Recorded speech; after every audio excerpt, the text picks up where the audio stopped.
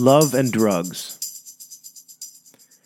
The difference between drug users and people in love is drug users know they're high.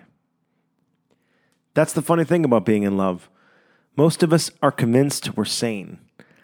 We actually perceive ourselves as having more clarity, more access to truth, and more self-awareness.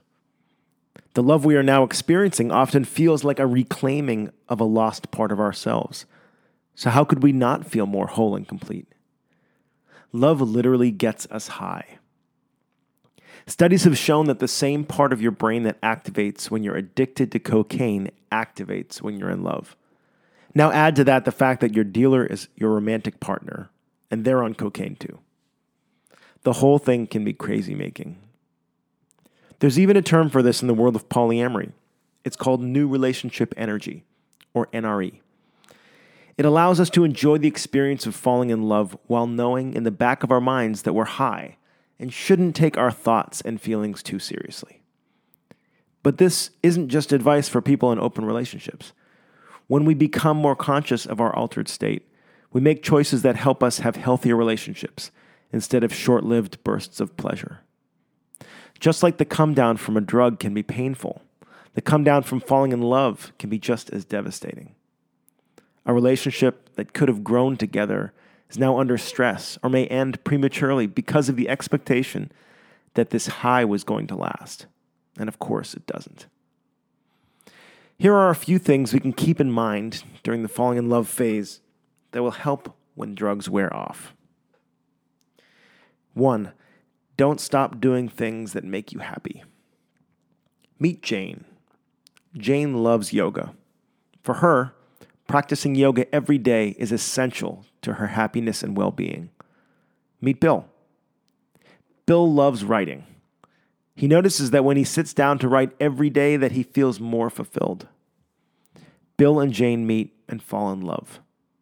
They are so filled up by the experience of being together that in the mornings when Jane used to do yoga and Bill used to write, they snuggle in bed instead. After a while, they noticed something seems off.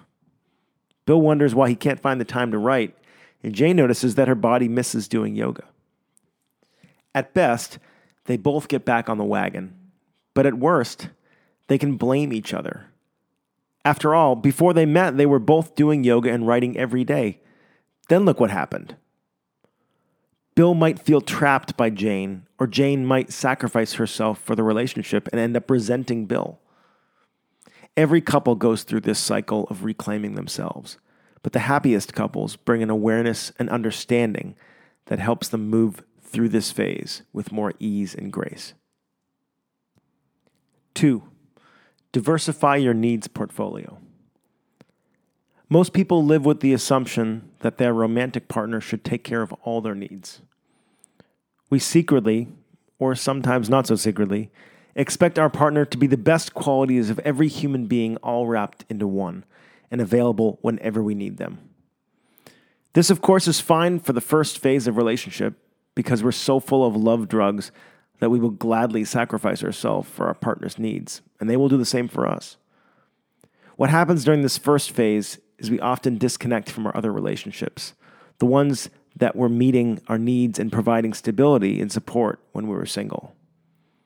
A year into our love relationship, we look around and find that we're mostly alone, thanks to the fact that we've put all our eggs in one basket, and our partner is now the sole provider of every need we have.